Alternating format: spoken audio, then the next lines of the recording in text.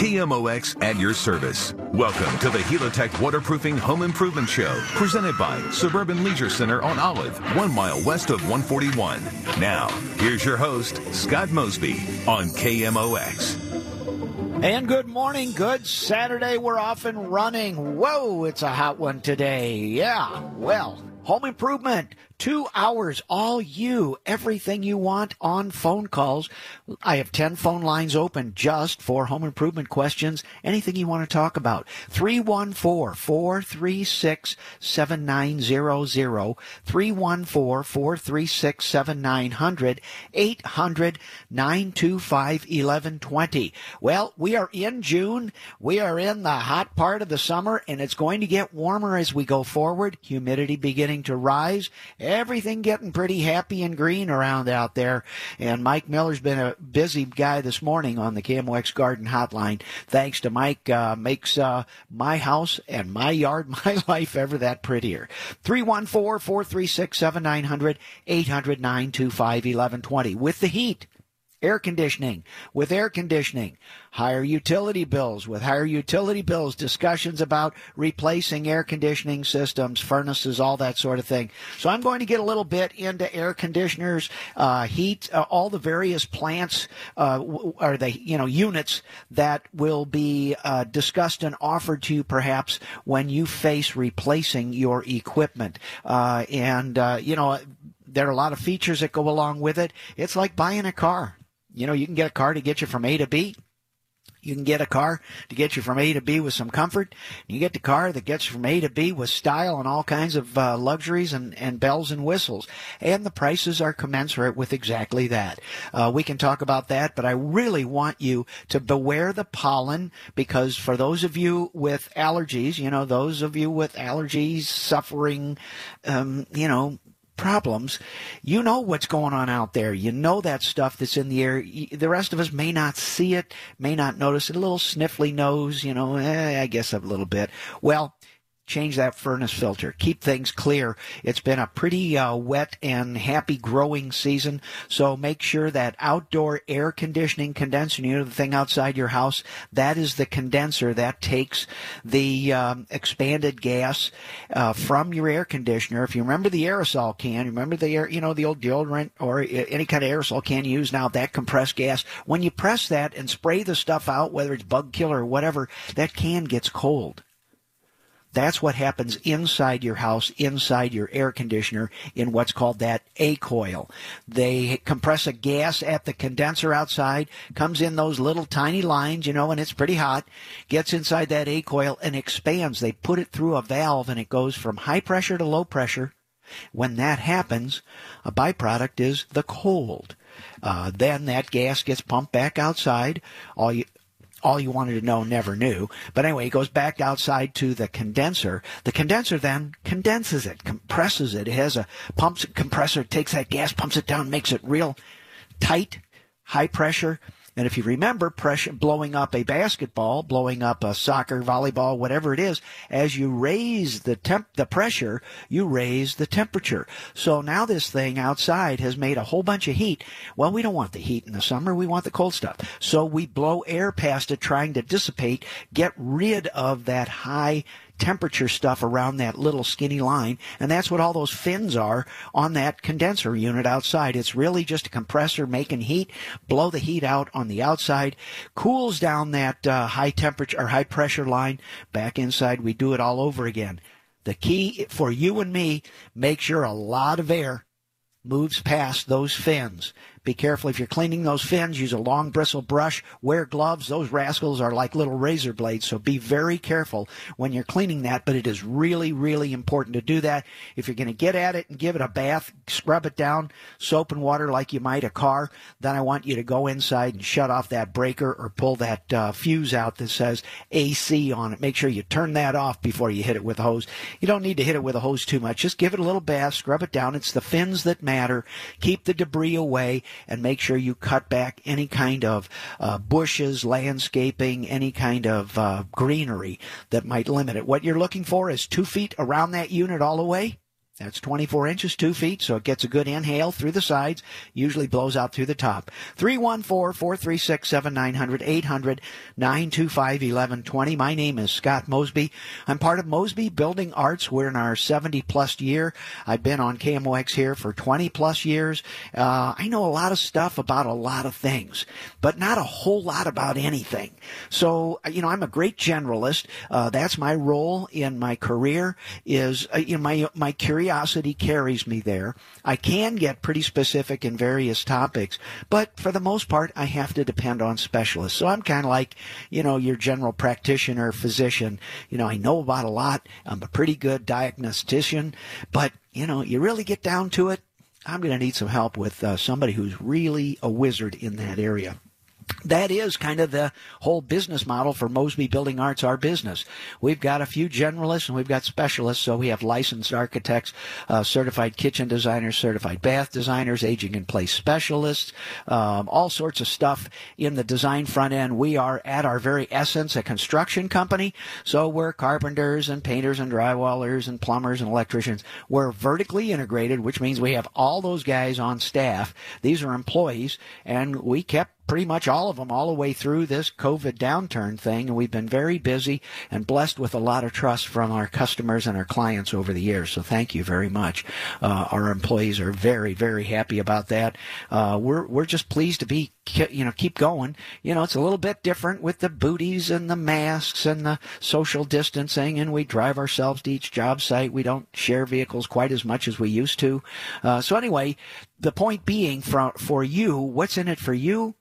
I've got a whole bunch of people to keep me sharp, and when I step in a bucket, I get a pretty quick text saying, hey, Scott, do this. You forgot that. Here's the website. So, frankly, you've got quite a few people here on this microphone, more than me, answering. And, of course, when I don't know, most of the time, University of KMOX, somebody in the classroom, you, the listeners, know the answer. And we share that here. So please call in 314-436-7900, 800-925-1120. We're into fountain time. We're into swimming pool time. It's concrete time. It's clean and seal the driveway, patio, the wood deck, all the things that make our home relaxing, maintained, ready to go. And if, like me, you are out there busy, your house may have not ever looked this good for a long time because of the amount of time I spent around the house. 314-436-7900, 800-925-1120. My producer this hour is Alex Muskoff, and he keeps my wheels in the center of the lane. Sometimes I get a little wide right, wide left, and I wind up in the ditch. But Alex, he's a very good guy. So give him a call. He will speak to you first, talk about your topic and what issue you want to discuss here on KMOX. 314-436-7900, 800-925-1120. My name is Scott Mosby. This is KMOX, and all of us here at the University of KMOX are at your service right now. Welcome back to the Helitech Waterproofing Home Improvement Show, presented by Suburban Leisure Center on Olive, 1 mile west of 141. Now, once again, Scott Mosby on KMOX. All right, hour one, home improvement. Scott Mosby wound up, locked in a studio, all kinds of things. It's a beautiful day. Nice and comfy here. Maybe a little warm and humid where you be, but we'll see about that. 314-436-7900. Phone lines for you wide open, 800-925-1120. And now is the time we're going to start getting outside on those decks. We've got a blog, an article written in callmosby.com, like telephone call, C-A-L-L, Mosby.com, about deck denial, thinking your deck is good and it's not. If you recall, some years ago, the deck started falling off of the sides of the houses, caused some really big damages and injuries to people. I want you to really go through, if you have a wood deck, especially elevated above the ground in any distance, anything above 3 feet, you really need to inspect this. And anything outdoors on your house really needs a good look-see at least one time a season. And now's a better time. It'll be at 120 or whatever, 106 when we get there in late July, August, September. So now's the time to check those out. I'll tell you a little bit more about what we look for as we go through decks. Phone lines open, 314-436-7900. We're going to start out the phone lines right now and talk with Michael. Michael, good morning. Welcome to KMOX, my friend. How can I help, sir? Yeah, we are painting our concrete pool deck. So there's a pool, and we've got two different color cement because, some was old and cracking, and so we had that replaced. So we want to paint it probably a medium gray. I picked up some Dutch Boy cement paint and read some reviews online which were not good, which concerns me because, it's going to take some time and it's cost some money to do that. Do you recommend a specific product, or should I just try with the Dutch Boy this year and see what happens? I recommend not painting your concrete outside in the Midwest. Okay. I'm serious, man. Because even the pros do something called pellet blast, which is pretty much the little pellets in like shotgun shells. So they're steel balls like BBs that are shot down at a high pressure, and they literally abrade off all of the paint and the top surface of the concrete. So when a coating gets applied, it literally soaks deep into that raw concrete, and then they put, successive coats on there to kind of build it up with a high solid, so it kind of smooths out that surface. That's a big deal. So like any other good painting or coating job, 3/4 of the project time goes in preparing, 1/4 into applying the product. So that's the deal. If you're in new and old concrete and you're old concrete that's been painted, then Michael, you're just going to paint the paint. And however well that old coating sticks or doesn't to the concrete, you're there. Now, I did have this conversation last week with a lady that said, but, it was in a basement. She said, but it's so ugly. I have nothing to lose. If I paint it and it's ugly, I'm at the same place. If I don't paint it, it's ugly. So my point is that to properly do this, Michael, you need to go all in. And generally, all in means professional help on that. Okay. Keep asking some questions. I didn't mean to blow you off. I just want to let you know what you're playing with. No, you didn't. I appreciate the information.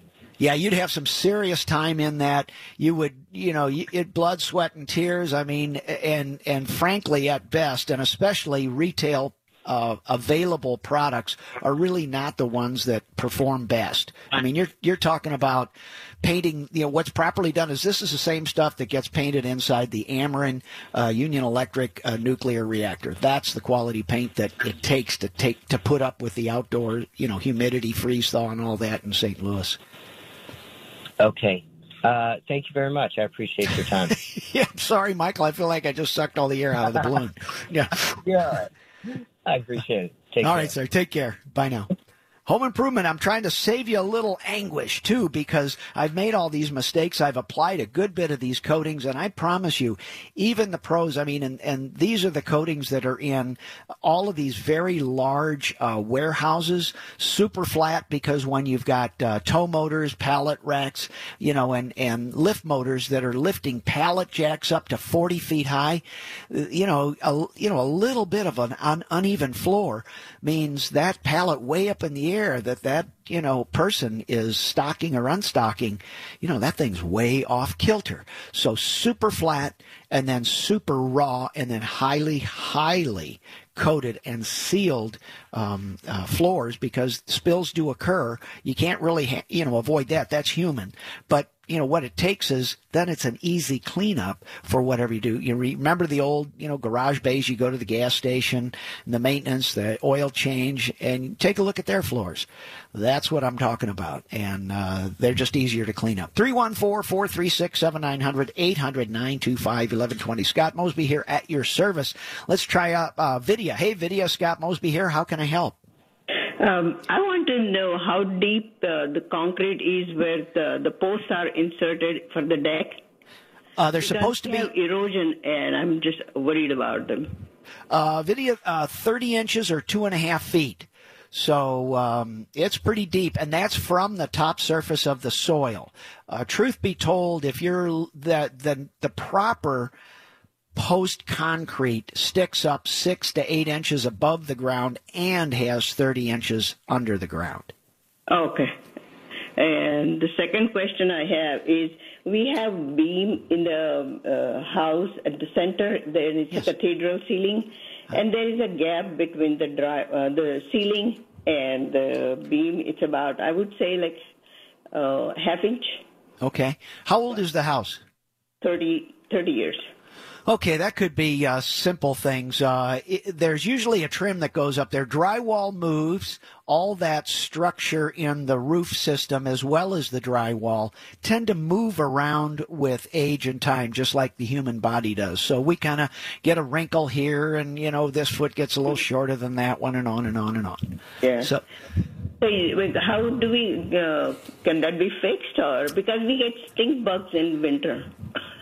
Well, that's a big deal. That sealing that up is very important. So I would actually put a trim up in there, but I would caulk it and try it. I'd put a sample piece in there, just something to close it up and see, because the house will move from the hot, humid summer to the cold winter too. So normal movement. Anyway, I would get a trim piece, that's 3/4 of an inch by an inch, something attractive that goes with that beam, and then I'd have that installed up at the top, and then I'd actually caulk that in. Is the beam stained, or is it painted, Vidya? It's stained. Okay, well then this would be a stained trim. That trim would properly be part of the beam color and not necessarily the drywall. Okay. And can I have just a short question? Sure. I need seal around the cord from the air conditioner where it goes into the house, because we keep on getting mice, and I think from there. Yeah. So does the foam work well? Yes, I like the foam on the first, but leave it a little bit short so it doesn't come all the way out. And then a day later, put a caulk on it, just an acrylic latex caulk in a caulking gun and caulking tube. Pretty low tech. What you're really fighting is just the air movement, but really the bugs and the critters, just like you're talking about now. So. Okay. Thank you so much. Okay, Vidya, thanks for the call. Bye-bye. Bye now. Again, post footings, 2.5 feet, 30 inches deep, and that is calculated by where we are according to the winter and the frost depth or frost penetration. So when we get a really, really cold winter, that soil freezes from the top down, and 30 inches is known to be well below that. So our building code in this part of the country, bearing soil, you have to have good bearing soil, so good quality stuff anyway, and it has to be 2.5 feet deep. And those beam trims around there, very common, especially with a 30-year-old home, striking things like beams on vaulted ceilings. Wow, I mean, those feel good, but they're complex when they're built. Sometimes they're not always sealed up quite the way we want. 30 years ago, we weren't quite as thorough with sealing the air from the attic away from that inside the home. And then you get shrinkage and all that with the beams and the, flexing drywall and roof structure. So just close it up with a trim, caulk it, do the best you can to match that color, stain it to match the beam, and on we go. 314-436-7900, 800-925-1120. Let's see what's cooking with Mick. Hey, Mick, good morning. Welcome to KMOX. How can I help? How are you today, sir? Great, sir. How are you this fine Saturday? I am fantastic. Love this show. Love the show. Real quick, I poured a bunch of super flat floors. I'm a concrete guy. Know about FF numbers, FL numbers. Wow. Concrete. I know concrete. Fun stuff, isn't it? You're playing with the big boys. Well, I am now a sales estimator for a residential concrete contractor. Okay. We sell a bunch of concrete under decks. Yeah. I am of the opinion that those piers should be above concrete, 4 inches. Amen. Is that code? Is that correct? Is there Mick, one better than the other? Number one, Mick, your common sense tells you some pretty good stuff. Number two, the building code requires that any footing, a concrete foundation, a pier for a deck, anything that you and I are planning to put something heavy on needs to be exposed 6 to 8 inches above grade, so you and I and Mr. and Mrs. Smith can see whether termite tunnels are on it, whether it's rotted. That what you can't see, you can't check. So the whole building code is laid out 6 to 8 inches of visible concrete structure above whatever that surface. So for you, it's above that concrete patio, and it should stick up so that your patio, as you well know, slides up and down with the freeze and the thaw. It's not all one piece. So that's what separates, the big boys from the little boys on how that concrete's poured. But you don't bet you 6 to 8 inches above and not connected to your concrete slab. You'd be surprised how many deck guys ask, how high do we want those posts? And I'm like, you're the deck guy. I don't know. Oh, I get you. And they're the carpenters and the structure guys. I hear and frankly, if you do the 6 or 8 inches, you're going to get chewed out for ugly concrete. If you put it down on the patio where it's really pretty, how do you know when your deck is failing? How do you know when the bottom of that wood post is being chewed up, eaten up, or rotted away? So, yeah, your instinct's right on, Mick. Thanks, I appreciate it. Have a great day. All right, sir. Good question. Thank you very much. That is, that's rule number 2 on deck reviews. Rule number 1 is make sure that rascal doesn't fall off your house. Literally, the ledger or the board that bolts through and connects to the house and is held up by the foundation of the house. That's the ledger connection that has to be gospel good, no exceptions. That thing has to be well connected and has to be flashed so that the water can't get between that board and your house. Number 1, rust the connectors. Deck falls off the house. Number 2, rots the wood that's part of the floor structure on the house, and then the connectors don't hold anyway. Deck falls off the house. Or 3, you wind up with a mush in there where the siding is actually underneath, where the deck just gets nailed on top of the siding. Well, then the siding gets mushy, so now you've got these wobbly, flopping connectors. Deck falls off the house. So it's just a big deal. There's just a lot of ways. Building wood decks are often a do-it-yourself project. No problem with that. I'm good with that. Just do it right. Just do it right. So that's what this is about. I'll get into that a little bit more. I'll try and stay off my, holier-than-thou soapbox. But you start dropping decks off of houses, I get pretty animated. 314-436-7900. 436-7900. 800-925-1120. Yeah. Hot one here in St. Louis today. We'll be right back. Welcome back to the Helitech Waterproofing Home Improvement Show, presented by Suburban Leisure Center on Olive, 1 mile west of 141. Now, once again, Scott Mosby on KMOX. All right, home improvement, Scott Mosby. Likewise, we were talking about decks, footings coming out of the ground, how far that structure should be visible. And frankly, the building code is kind of commonsensical. For example, you don't need to know anything about construction to walk out and look at the posts at the bottom of your deck. If that wood goes down into the dirt, and you can't see what's holding it up or the connection or whether it's being rotted or termite infested or whatever, that's a cause for concern. So the building code says, hey, why don't you let the residents review this? They know good wood and not wood. They know when something's not quite right, but they don't have to know how to build a deck just to review and make sure. Is everything okay? You bet it is. So that's what's behind that and the ledger. Likewise, front porches. Front porches, as we gather, and this whole social distancing, front porches are being built left and right, lickety-split, because like 80 years ago, before we all had air conditioning and we all sat out on the front porch or the breezeway or the back porch, we're coming out again.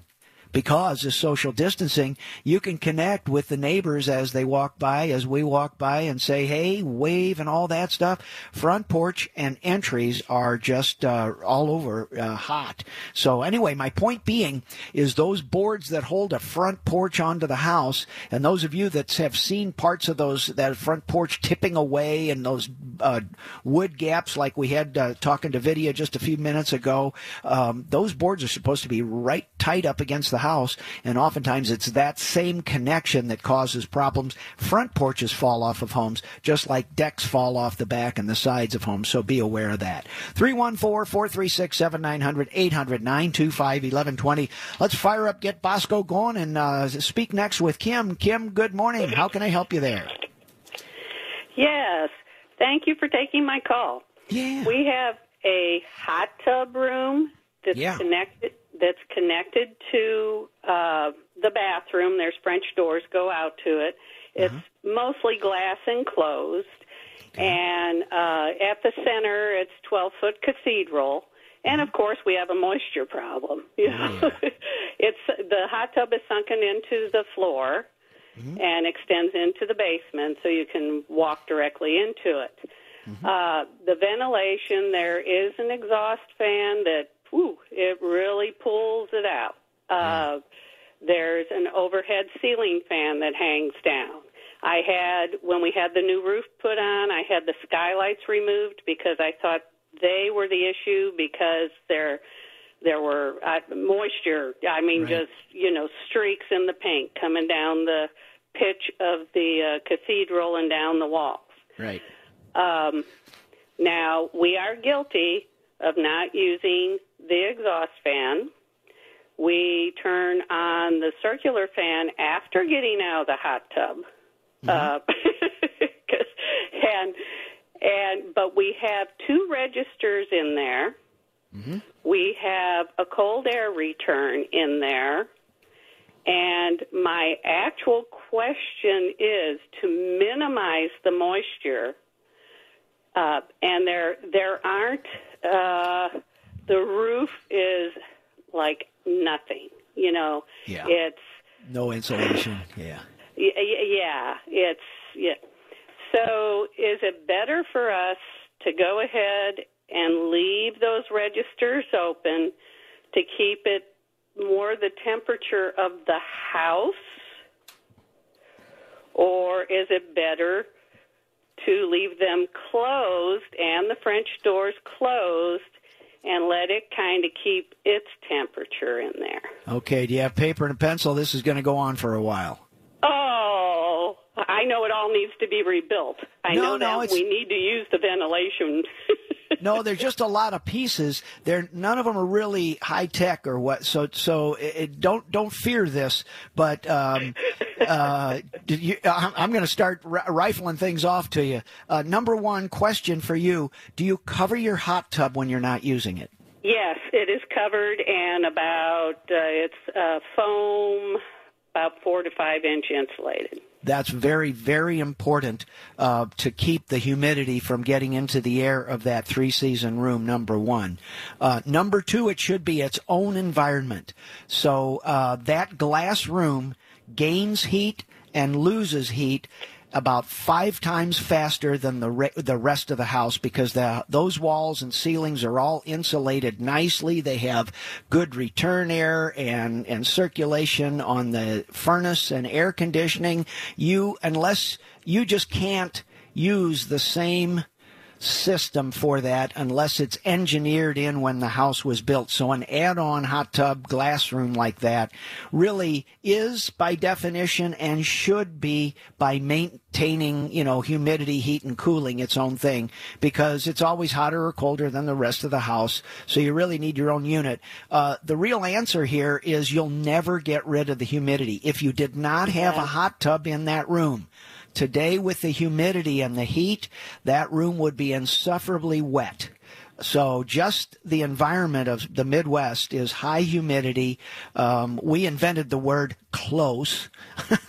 So with or without your hot tub, you would have this in that glass room. So I would advise continuously run a dehumidifier, maybe 2. Put that ceiling fan on to move the air around so you're taking that wet air. And it's just a 3-season room, so you're getting moisture and air leaks inside that room with humidity, regardless of your hot tub. So you'd have this problem either way. But make sure you're drying out that air. As far as the return and the supplies, that's kind of window dressing. It's kind of like running one cylinder on your 8-cylinder car engine. It's just not going to do it. So treat it to itself and give it all you need. Yeah, would it be better to just leave those registers shut then? And that room it was built when the house was built, and it sits on a foundation. There's it's in the basement. The hot tub's hanging down through. Yeah. So I know I'm going to have moisture. I'm just trying to minimize it more. Should the ceiling fan run constantly? Yeah, I would just run that all the time because all it's doing is moving the air slowly around the room and past a dehumidifier or 2. So, I mean, and I'm just talking about, go out and buy the biggest capacity dehumidifier you can. It will run almost all the time. I would set it for medium or about 50%. It'll run all year long, I promise, and even sometimes in the winter a good bit because of that. Okay, ceiling fan on low, medium, high. Low, just easy. Just yeah. Move it around. Just move it around slowly, and when you get in there and you're hot and you want to cool off those wet shoulders, just turn up the fan and then that'll cool you off. But all you're doing is making sure that dehumidifier gets a great appetite of nice, moist, warm air that it can pull the moisture out. And this thing, probably these dehumidifiers need to be a continuous drain. So if you got a floor drain that you can drain we don't. That was my next thing. I'm going to be emptying that son of a gun all the time. Oh, yeah, only about 6 times a day. Yeah. I don't have a life. I can do that. There you go. But to give you a sense of how off this is, a swimming pool indoor or a hot tub room or even a wine cellar with expensive wine, the heating and cooling price of the system for the house might be $10,000. And the heating and cooling system, because of that humidity control for, valuable wine cellar, hot tub, or swimming pool, is about $35,000 just for that room. Just for that room. So you're doing a poor man's version of dehumidifier because, heat or cool, you still need to get rid of that humidity. Yes. And that's not just run-of-the-mill normal, furnace thing. Right. Okay. I figured this is sort of what I would hear. Yeah, but you'll be surprised. I mean, honestly, a couple of $200 dehumidifiers and a slow fan, you'll be surprised how good you can make this. You can't really heat it or cool it, but you can sure dry that critter out with, a few of those dehumidifiers. Okay, because this gets used every night, so that tops off every night. So. Well, good for you, doggone it. What's the point of having something if you don't use it? Good for you. True, and I can't believe it's lasted this long. It was... Well, I can't believe I lasted this long, for heaven's sakes, Kim. That hot tub's been in there since the house was built. That was like 1980. So. Wow. That's a nice feature when they work great. I mean, my old bones love those spas. Well, I appreciate your time. Okay, Kim. Good question. Thank you. You have a wonderful day. Thank you. All righty. Bye-bye. Scott Mosby, Home Improvement, KMOX. We're going to take a short pause for some important stuff, so stay tuned. We're coming right back. Welcome back to the Helitech Waterproofing Home Improvement Show, presented by Suburban Leisure Center on Olive, 1 mile west of 141. Now, once again, Scott Mosby on KMOX. All right, you can't keep a good man down, so here I am, bobbing up all the time. 314-436-7900, 800-925-1120. Let's stay with the topics of moisture and go talk with Tom. Hey, Tom, good morning. Welcome to KMOX, my friend. How can I help? Hello, Tom. Hello, Tom. Speak up a little bit scant there. Can you hear me now? Barely. Okay, I'm going to turn off my Bluetooth here so I can talk to you on the radio. Great, thank you. I know it takes a while to hang on there and wait for the response, but we'd appreciate the volume, brother. Yeah. There we go. All this technology I'm not too familiar with. But anyway. Don't hit the eject button, man. You go flying right out the roof. All right. We're putting in a steam shower in our basement in a 1930s brick house in Belleville. Okay. Not that Belleville makes any difference, but and I want to vent it out the side of the basement through the brick wall. Right. I've got 2x10 construction floor joists, and I need to pass a vent pipe through the two of those. How big a vent pipe? How big a hole can I put in those floor joists without causing any structural issues? As long as you're lined up right on top of the foundation, that band joist, that 2x10 sitting on top of the concrete foundation, and the brick will come down to the same foundation, a 4-inch round hole is plenty good. The only thing I will say is you may do better off with a 5-inch round hole on the inside and 4 inches on the outside, because insulating that metal ductwork, you're going to have a very high moisture laden warm air going through that wall, and in the wintertime, as soon as that warm air gets cold, it'll turn to water, and sometimes that's going to happen 2 and 3 inches back inside your house on top of that foundation. So that metal duct, insulate that, and then once it pokes through the outside of the house, make sure you blow it with enough velocity. But most good vent fans, and I'm talking about, your Panasonics and your, bigger 120 cubic feet per minute fans, those are 4-inch ducts. Okay, I think you misunderstood my question, because I have brick out there. I don't have a band joist going out of the house. Yes, That's you do. not an issue. Yes, you do.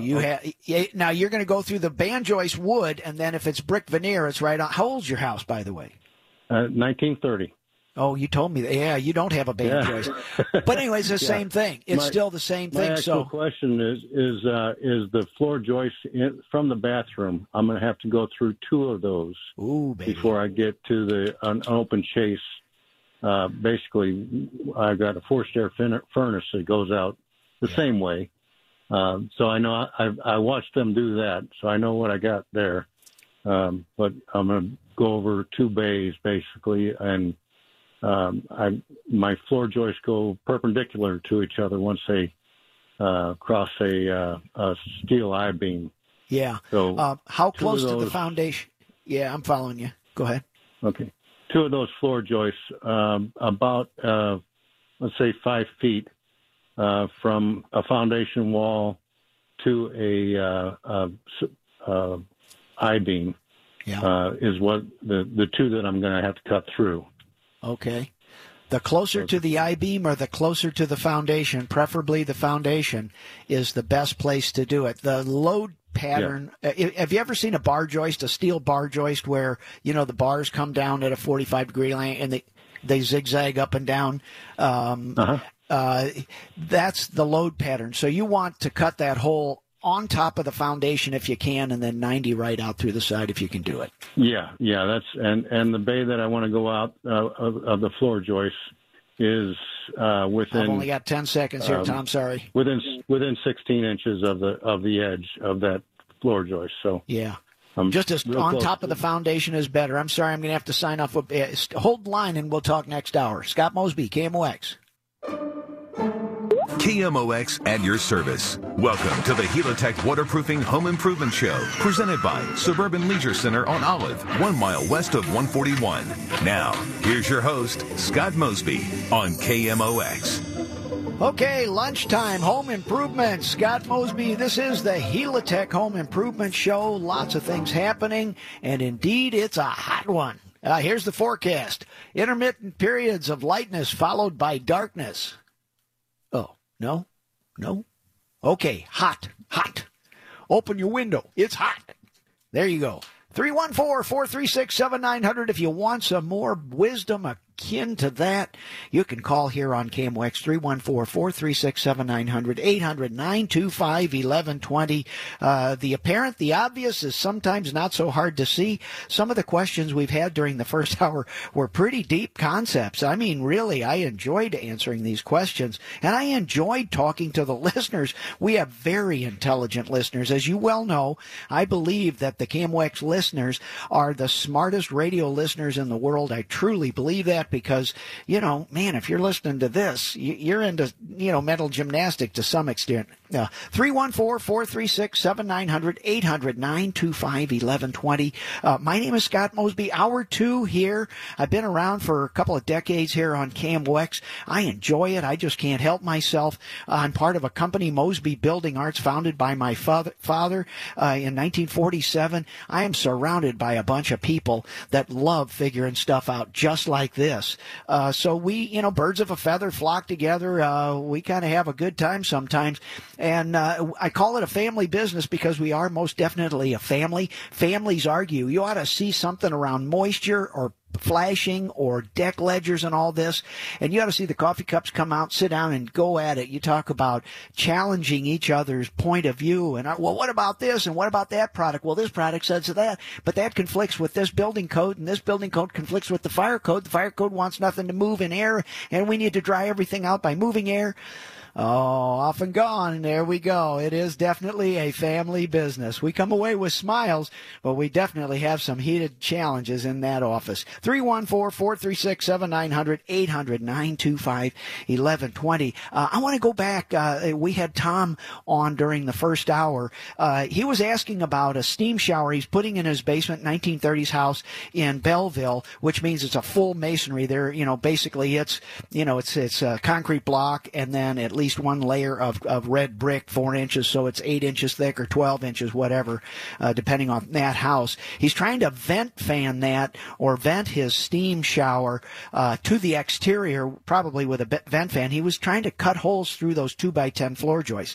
My answer, and to you, Tom, if you're listening, is there is a load pattern. If any of you have seen a steel bar joist, common in commercial structures, you might see them in a Costco, you might see them in a Sam's Club, you might see them in a warehouse, box store, whatever. Sometimes, any structure that doesn't really have a, drop ceiling in it, you'll see these metal zigzags, and sometimes they're wood trusses made this way, and they zigzag back and forth at a 30 or 45 degree angle. So the point being, the load pattern on a floor joist or beam or structure of whatever, it basically travels at a 45 degree angle from the top outside edge.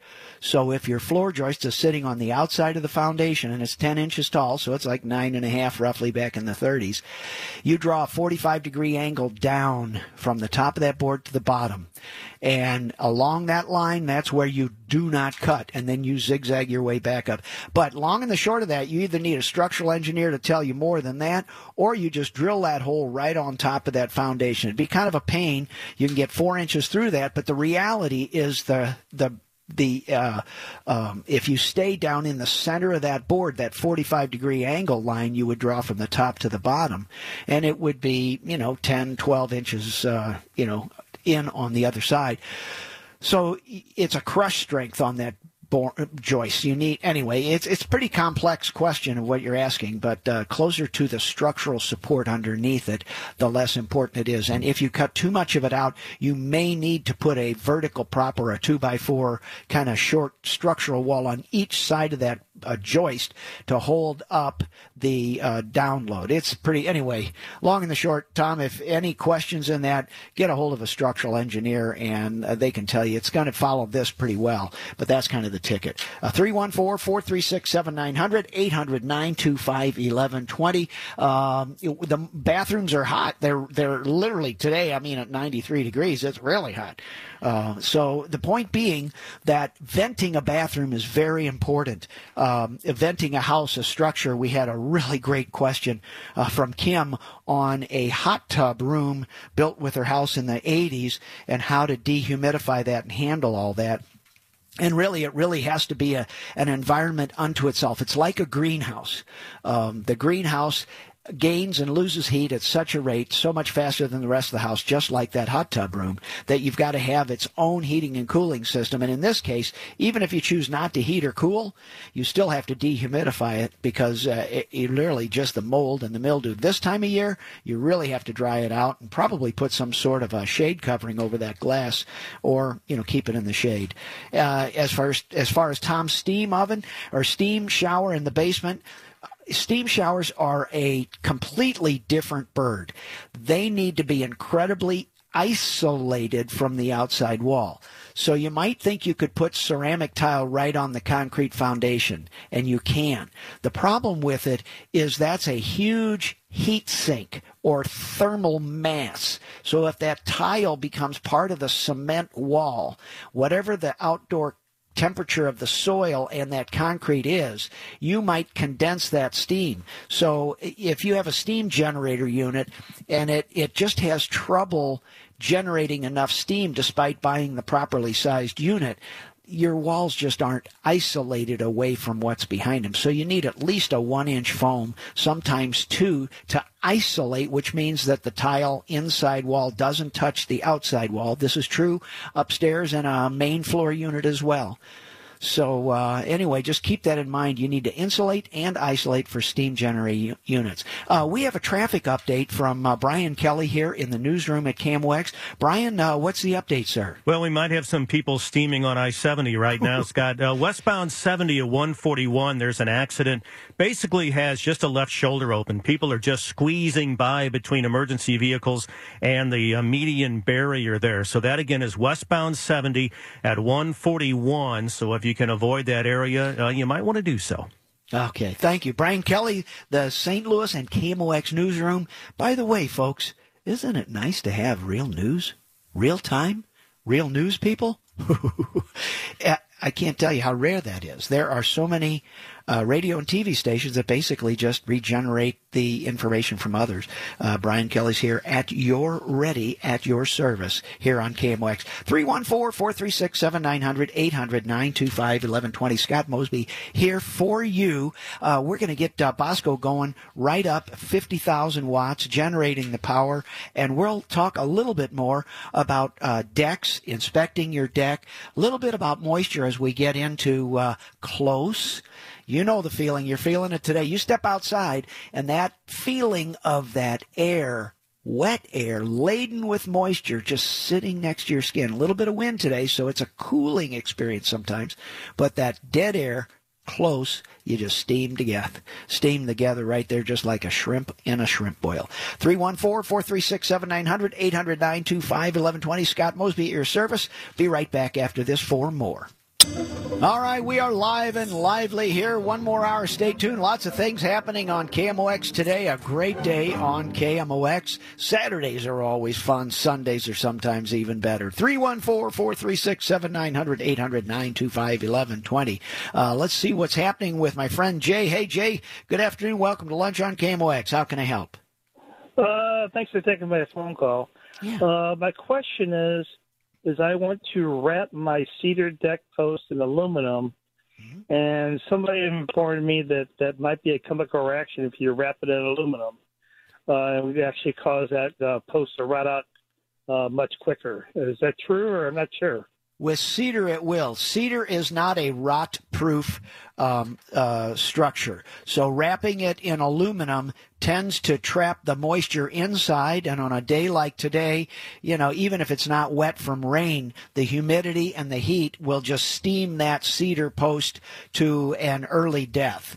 Okay. And you kind of mixed up two questions there too. A treated post, which will not have that problem, when you put aluminum on a rot treated piece of lumber, which is that green pressure treated lumber, those chemicals those chemicals will literally eat up the aluminum nails and the aluminum coil stock on the outside, because it literally is a caustic chemical trying to kill all the nasties that are going to, promote the rot of that wood. But cedar can't be wrapped, and frankly, treated lumber needs an isolator, something to cover it, or wrap it in a vinyl. But then you have to be careful of your nails too. You can they're special fasteners for building treated decks and such, and those are the fasteners you would use to cover whatever. But a vinyl covering, you can actually have a vinyl material on the outside.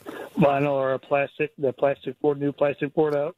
Yes, sir. Yes, sir. But your fasteners now have to be stainless steel or suitable for deck treated on the coating, or else stuff will fall off after about 6 or 7 years.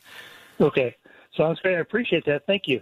All right, Jay, good question. Thank you. That's a lot of easy ways as we get more high-tech, more products, more innovative manufacturers trying to come up with a new and better mousetrap, and they're doing it. As they innovate, sometimes it's hard to bring the industry along. So, again, my wife had a question for me that, why do people do that? Well, there is the industry standard, which is basically reading the book and learning, and these are legal terms and contracts, if you will. But the industry standard is what's supposed to be done primarily by the instructions. The standard industry practice is what what really happens. So, maybe you're supposed to put joist hangers up and use the proper joist hanger nails and put them on the same. But, if Joe and Bubba have been doing this for 40 years and they're just not going to change, or they don't really get trained to know anything different, not because they don't want to be good, they just don't know, that standard industry practice can cause a lot of these problems. And frankly, even professionally built decks are falling off of houses. So around that standard industry practice, in industries where subcontracting is the rule of thumb, basically the training isn't always quite the same as when you have associates on the payroll that you're holding them accountable every day. You have to do your training program to put the right fasteners in and all that sort of stuff. 314-436-7900, 800-925-1120. Let's talk with my friend Fred. He's been very patient too. Fred, thanks for hanging on. And lunchtime KMOX, how can I help you, brother? Hi, Scott. Great talking to you. I love the show. Thank you. Now that it's warmer, humid weather, and all the drywall nails are becoming little temperamental problems right now. So I've had to deal with them before, and it seems like most of these drywall pops are right at the ceiling line, very close to an adjacent wall, and I've tried pulling the nails, replacing them, and moving them, putting screws in, and, the same thing happens over time. And I read somewhere just those nails that are close, and they're usually within 6 inches of a wall that it butts up against, that just to pull that out and repair it, and I didn't know if that was the proper way to do that. That screw's there for a reason, or nail, but I just wanted to make sure. Well, that's an interesting question. The drywall is not really part of the structural skin of the house. So the purpose of those nails is to hold the drywall on so it doesn't fall off and hurt somebody. But when you have the structure, the skeleton, the bones, the framing, the wood of the house, and with good old St. Louis, I talk about it in the concrete B&W spot, that, we can get temperatures from 15 degrees below to 120 degrees above. That's a 135-degree delta or thermal swing, and the wood structure in the house really, really moves. I mean, it's like inhaling and filling your chest and stretching your shirt buttons and then exhaling, and everything gets nice looking and pressed up again. My point being that what you're seeing is they're saying, well, you're at a stress point. There's actually structural movement in that, which is not bad. It just is. Just isolate, in other words, separate that structural frame movement from the pretty skin, the drywall, so you can do exactly what you're talking about. And what they're alluding to is the structural twist point there is breaking the drywall, and you've got a live joint. Something's moving. And just to bring this forward, roof trusses are a live member. A 30-foot long roof truss can get longer by an inch and shorter by an inch, so a 2-inch swing between a very cold winter and a very hot, steamy summer. So any wood structure moves, or what's called deflection in a loaded beam or floor joist situ. Well, that means a sag. So your house is moving, telling you something. You can indeed pop those nails out and fix them. They'll last longer. You're still going to have a little bit of movement, but probably not from drywall pops.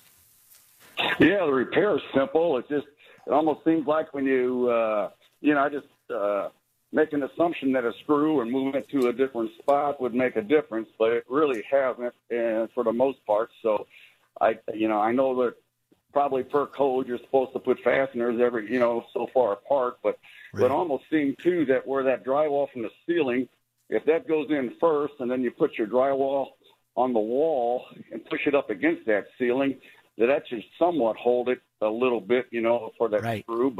But I just wanted to make sure that pulling that screw or nail wouldn't cause any other problems down the road. Not usually. If you run 8 feet of them and pull them out, you're going to have some issues. You start tearing some corner drywall tape. But even to the point of truss lift, when the temperature gets this hot and humid, sometimes, and in the wintertime, truss will, a roof truss, the triangular thing up in the attic, literally will lift the ceiling up off the house. So I oftentimes get questions on this KMOX Home Improvement Show of my wall is settling. And in reality, with a few questions, what I'm discovering is truss lift. And basically the answer for that is the same thing here, Fred, is, separate that drywall from that ceiling trying to go up into heaven, and you won't tear things up quite so much. That's amazing. Yeah. And yeah, and it's a simple cure, but it's just a simple fix, and it's just wanting to make sure, because sometimes when you do a little research online, you've got there's a few disasters on YouTube. Oh, yeah. Well, you did the right thing by trying to fasten it the way, so always go to step number 1 before you go to 2 or 3. So I'm comfortable giving this answer because you've tried fastening it. You told me a lot of things about how it's moving. So, yeah, a few fasteners here and there. Don't worry about it. All right. Thank you, Scott. I appreciate it. Fred, great question, sir. Appreciate it. Have a good one. You too. All right. Bye. Home Improvement, Scott Mosby, KMOX, having more fun than I really should. Life's good. I'm alive. I'm healthy. I'm, active. Things for the most part work. Most part. Hey, quiet. No, the people that know me know the things that don't work. Like, one leg moving a little slower than the other. One part of my brain a little slower than that's different. Neither here nor there. 314-436-7900, 800-925. Now I have Cole Duggar, my producer, back in the studio here, and he's just kind of keeping me straight there. Winks at me every now and again when I'm getting too long. There we go. There's that. Oh, man, I got a double blink. 314-436-7900, 800-925-1120. Get back to the phones when we come right back. Scott Mosby taking a short pause. We'll be back. All right, back together, home improvement, lots of things. We had a couple of callers call and ask about. 'Tis the season, carpenter bees. Have you ever seen you walk around the outside of the house and you see this almost perfect, looks like somebody took a drill bit about ½ inch in diameter and just drilled straight into your, usually cedar, sometimes trim wood on the house, and they're making a home. So carpenter bees are, they're big. They look like great big bumblebees. They won't really sting you or I unless you really mess with them. You have to really make them mad, and then they will defend. But generally, they just bore in, and they lay their eggs, and it's kind of like a mud dauber, only instead of putting mud on the outside of that board, they drill a hole with them. That I guess they have little jaws that eat the wood, and out it comes. You'll find a little bit of sawdust down on the ground. Perfect ½ inch hole. At what point is that a structural problem? Generally, you have to have a lot of years of carpenter bee activity before you have a problem. There's no real high-tech, spraying. It's really hard to stop, but it is worth the effort, because if you leave them alone, they will come back to that hole, and their offspring will come back the next year and drill another hole and another hole. So the point is if you're looking at 8 or 10 of those holes in a very small area, it's time to get somebody to structurally come in and take a look at that. And likewise, but if you have 1, 2, or 3 holes and they're spread out pretty much, they aren't really, it's not like a termite that goes in and keeps eating and it eats the rest of the house. They're just going in a little distance, laying their eggs, and off they fly. So think of it kind of like a mud dauber wasp that would do that. They just do it, eggs hatch and out they come. And so carpenter bees are not usually a problem.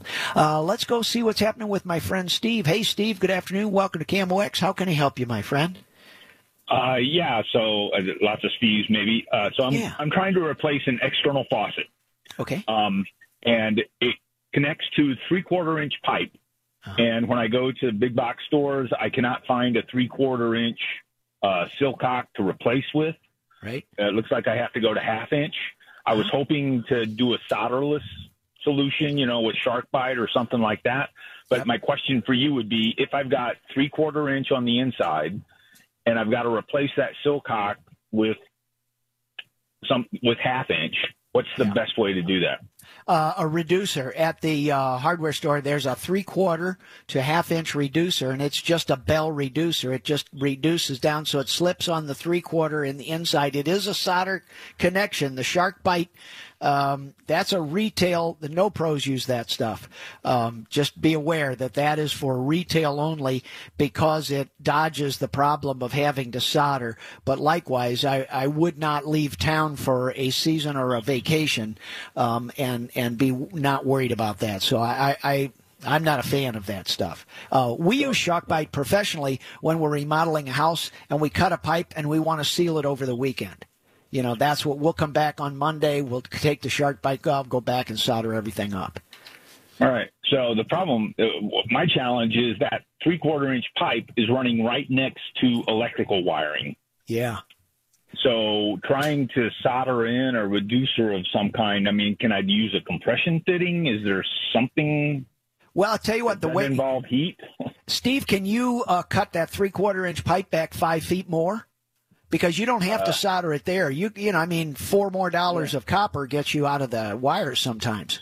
Yeah, well, my problem, yes, I could. I've got a solid basement ceiling, so I'm having to cut holes in the drywall to get to where I'm working. Yeah. But if I have to, that's what I got to do. Personally, I would do it that way. I would solder it, and I'd leave those holes open, for a few months to make sure I got it just right. And when you do that soldering, when you solder your 1/2 inch to the end of that, are you going to use an antifreeze faucet? It's 12 inches long or something like that? Yes. Oh, okay, unscrew all of that out of there. So when you solder that, you unscrew the nut out by the handle where you turn it on for the spigot. Unscrew that packing nut and slide all of those guts out of the inside. So all you have is a piece of copper and brass that you can get real hot. Otherwise, you'll just cook up all that rubber inside that makes all the seal, and you'll fry up your new faucet. So several of the faucets that I see at the stores, they're threaded, right? So yeah. I would. And you can do that as well. Could I not put like a 3/4-inch to 1/2 inch FPT reducer and then just thread it on instead of soldering it? Yes, if you're smart enough to know when to quit turn that thing. You have somebody on the inside with a pipe wrench holding that pipe from twisting. You can indeed do that with a Teflon tape or a pipe dope, which is a Teflon, sealer compound for around the thread. So yes, you can do a threaded connection there. Okay, so quite reliably. So all the stuff I've read about SharkBite and other brands, those things are not things you would trust for a long period of time. No, and the places that you're reading are all retail based. They're not, a good plumber that's been doing this, they can solder it and trust it. SharkBite may be approved. Again, the industry standard and the standard industry practice. I always look at the pros at who's putting down what kind of floor, who's putting down what kind of pipe, who's putting in what kind of wire. And, when you're accountable to the callback warranty reputation, you're not going to cut corners. So again, because of so many of us doing all this do-it-yourself work, they can sell a lot of SharkBite, and if it fails, they can pay a lot of claims and still be ahead. So be careful. Okay, will do. Thank you very much. Yeah, good question. Right. Thanks for sticking in on the threaded too. Yep. Okay. Have a good day. Bye now. Yep. And for those of you, we are in June, and Steve may have a spigot or a silcock, the hose bib on the outside of the house. And what happens is sometimes they tend to, the O-rings and the gaskets, the rubber washers in there kind of wear out. They have about a 20, 25-year life. And likewise, if you leave the hose hooked up to that rascal, over the winter and it freezes, what happens is that water gets turned off 12 inches inside the house, and it allows, when you have no hose connected, that water drains out of that long 12-inch pipe, so there's just no water inside there to freeze until you get way inside the house. If you leave a hose hooked up, that water charge stays inside that 12-inch faucet body, splits that faucet body, and the house doesn't leak until you turn the faucet back on. So that, Steve could be facing that as well. Or he's just doing good old-fashioned, maintenance and preventive maintenance and just updating things. So keep in mind, that's an important thing. Let's go talk to Ruby here. Hey, Ruby, Scott Mosby, KMOX, how can I help you, friend? Good afternoon, Scott. Thanks for taking my call. I have a screened-in porch that was poured in 2 sections, a concrete pad years ago. Also have a huge sweet gum tree about 12 feet out in the yard. Oh boy! Now the root is growing under the sections, and it's causing it to raise up. Yeah. Is there an easy fix, or what can I do to alleviate this? There's no shortcut. That tree has to come out, and that slab has to come out. Yeah, I've been involved, actually, to give you an idea, in quite a majestic home in a notable area. A tree outside, 7 feet outside the house, the tree root grew under the sidewalk, between the brick and the top of the concrete, inside a large family room that was concrete on grade, lifted up the family room floor that had wood on top of it. And this was from a tree 30 feet away, and it was not a sweet gum tree. It was just like an oak. It was something very unusual. So trees, they know where the water is. They know where moisture stays and the temperature stays nice. They'll go after it. So that tree has to come out. My word, I was hoping you would tell me that I could just maybe take a concrete saw and saw on both sides of that and dig out the root and re-pour it. Yes, you can, and Mother Nature will come right back. Uh-oh. Well, thank you. It's not an easy fix, but I appreciate what you're telling me. Yeah, those sweet gum trees are very shallow rooted, so most all of the roots in a sweet gum are 18 inches and higher, and that's why those roots stick up above the soil. So you're playing with the wrong species of tree to try and, deal with concrete. That's so, Ruby, you're just, there's just no easy way. And, I hate to lose the tree, but also I don't want somebody tripping. So thank you so much. You're welcome. And you can replace that tree. Just replace it with a deep taproot, a different type of tree. Have that conversation with your nurserymen, and you'll find out there are other better choices. Okay. Thank you. All righty. Bye-bye. Home Improvement, Scott Mosby, KMOX. Take a short pause. Come right back. All right, back together talking about all sorts of things. We've had some great 2 hours of questions and answers, wrapping up hour number 2. One of the questions from one of the callers was, at what point do you demolish the house versus fixing it up? That is something at Mosby Building Arts, we face that all the time. And it gets to do with what is the market value of the house. It's very common for people to over-improve. I've done that myself. I live where I want to live, and I've improved the house to the point that I want it to be. So for people in the neighborhoods that love the neighbor, love the church, the worship facilities, the grocery store, the culture around that area, it's very common on those neighborhoods to over-improve houses. The issue then is when it's so rotted or poorly built that fixing it costs way more than the market rate. Oftentimes we face, and we have that conversation very often with our clients at Mosby Building Arts. We're facing, sometimes on a house that might have a market value of $350,000 to $400,000. People are putting $200,000 and $300,000. If they're just down the street from grandma, grandpa, or the grandchild, that's a different issue, and that gets done all the time. But if you're buying a house and fixing it up to where you really don't have the big tie in, the emotional tie, then and this is all a consumer decision, because it's very common that the better neighborhoods get really aggressively improved, because that's how people want to live. So anyway, the point is that you run the numbers on what the improvement is, and then you run the number of what is the after improved value of mortgages. So when we have problems, it's, for example, you may not be able to get a mortgage. The borrower could probably buy the bank, has enough wealth to do that. But the issue is, as a